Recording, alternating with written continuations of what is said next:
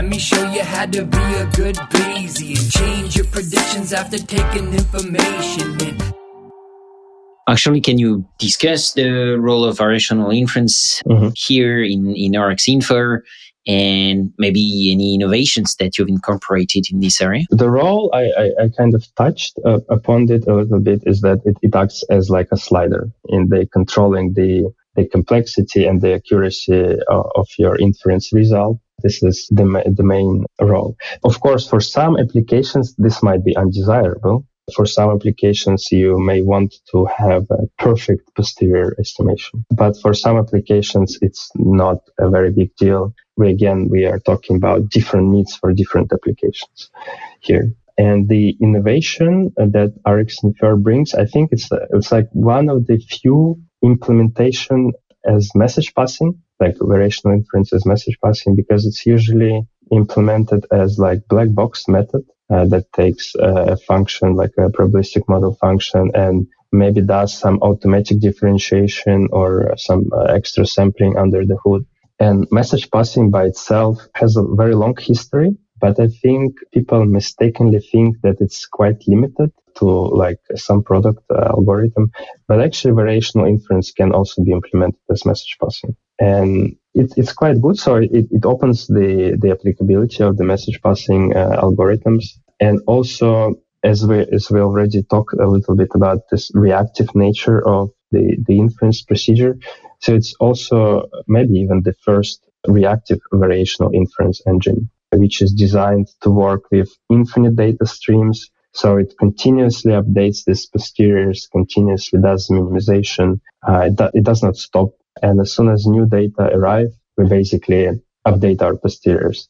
But in between these data windows, we can spend more computational resources to find better approximation for the variational inference. But all other solutions, let's say that are also variational inference, they basically require you to wait for the data, then feed to the data, or wait for the entire data set, feed the data set, and then you have the result, then you analyze the result, and then you repeat. So RxInfer works a bit differently in that regard. Mm-hmm. Yeah, fascinating. And that, I'm guessing you have some examples of that up on the RxInfer website. Maybe we can link to that in the show notes for people who are interested to see how you would apply that in practice. RxInfer currently, I know that it is being used, like for example, to teach students in Eindhoven University for fundamentals of Bayesian statistics.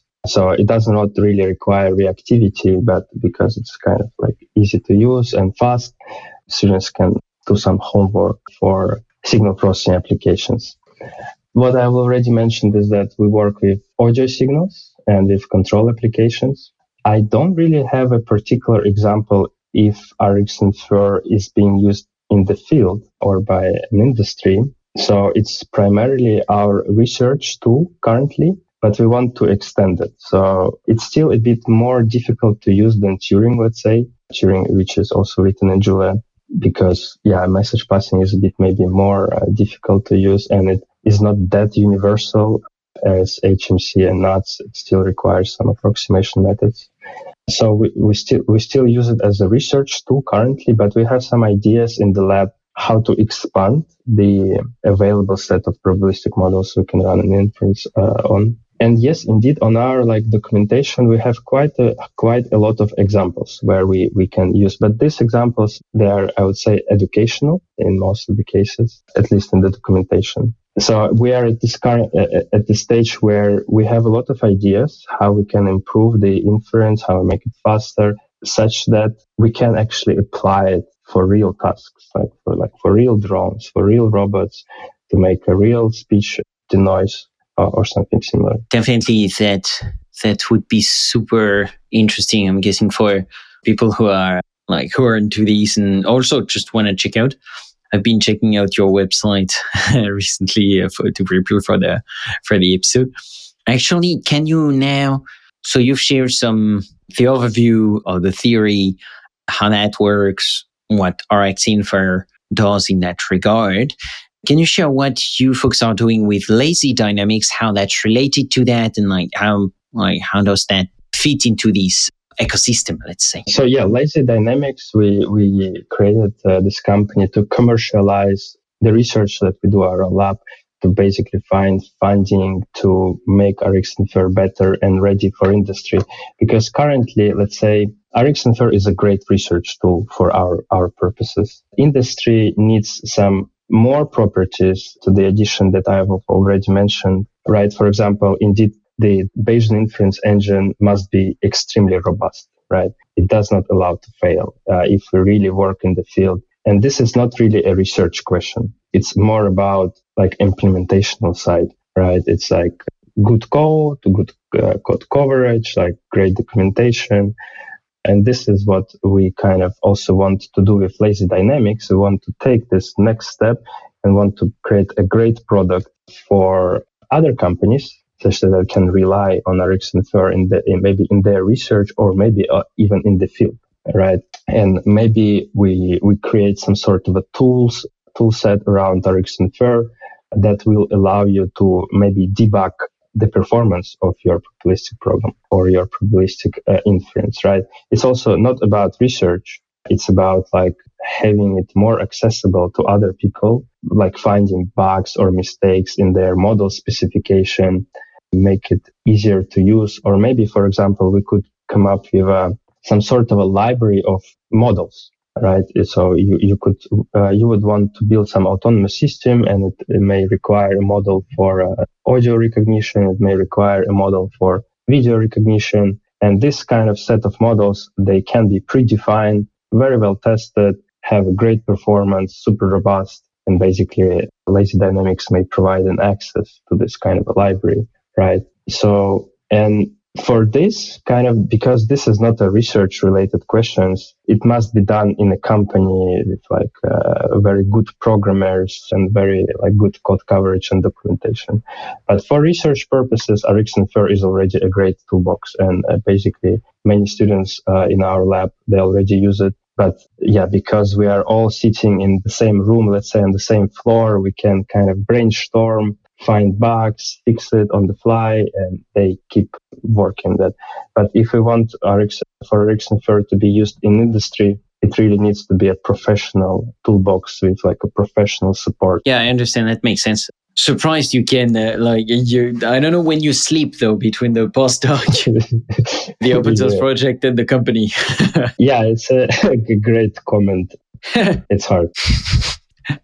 Yeah, hopefully we'll get you some sleep in the coming months. To get back to your PhD project, because I found that very interesting. So your dissertation will be in the show notes. But something I was also curious about is that in this PhD project, you explore different trade-offs for Bayesian inference architecture.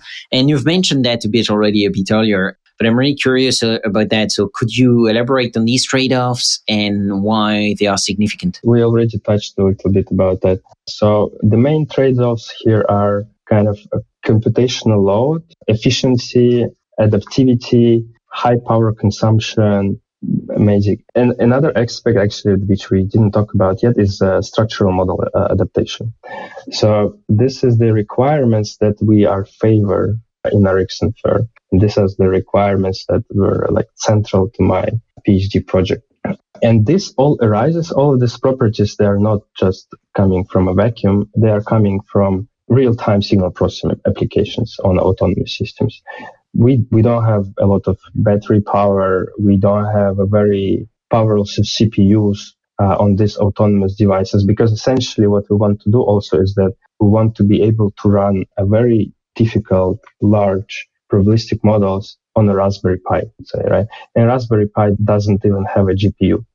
And we can like buy some small sort of a GPU and put it on a Raspberry Pi, but still like the computational capabilities very, very limited on edge devices. And for example, one may say, okay, let's just do everything in the cloud, which is a very valid argument actually, right? But we also, in some situations, the latencies are just too big.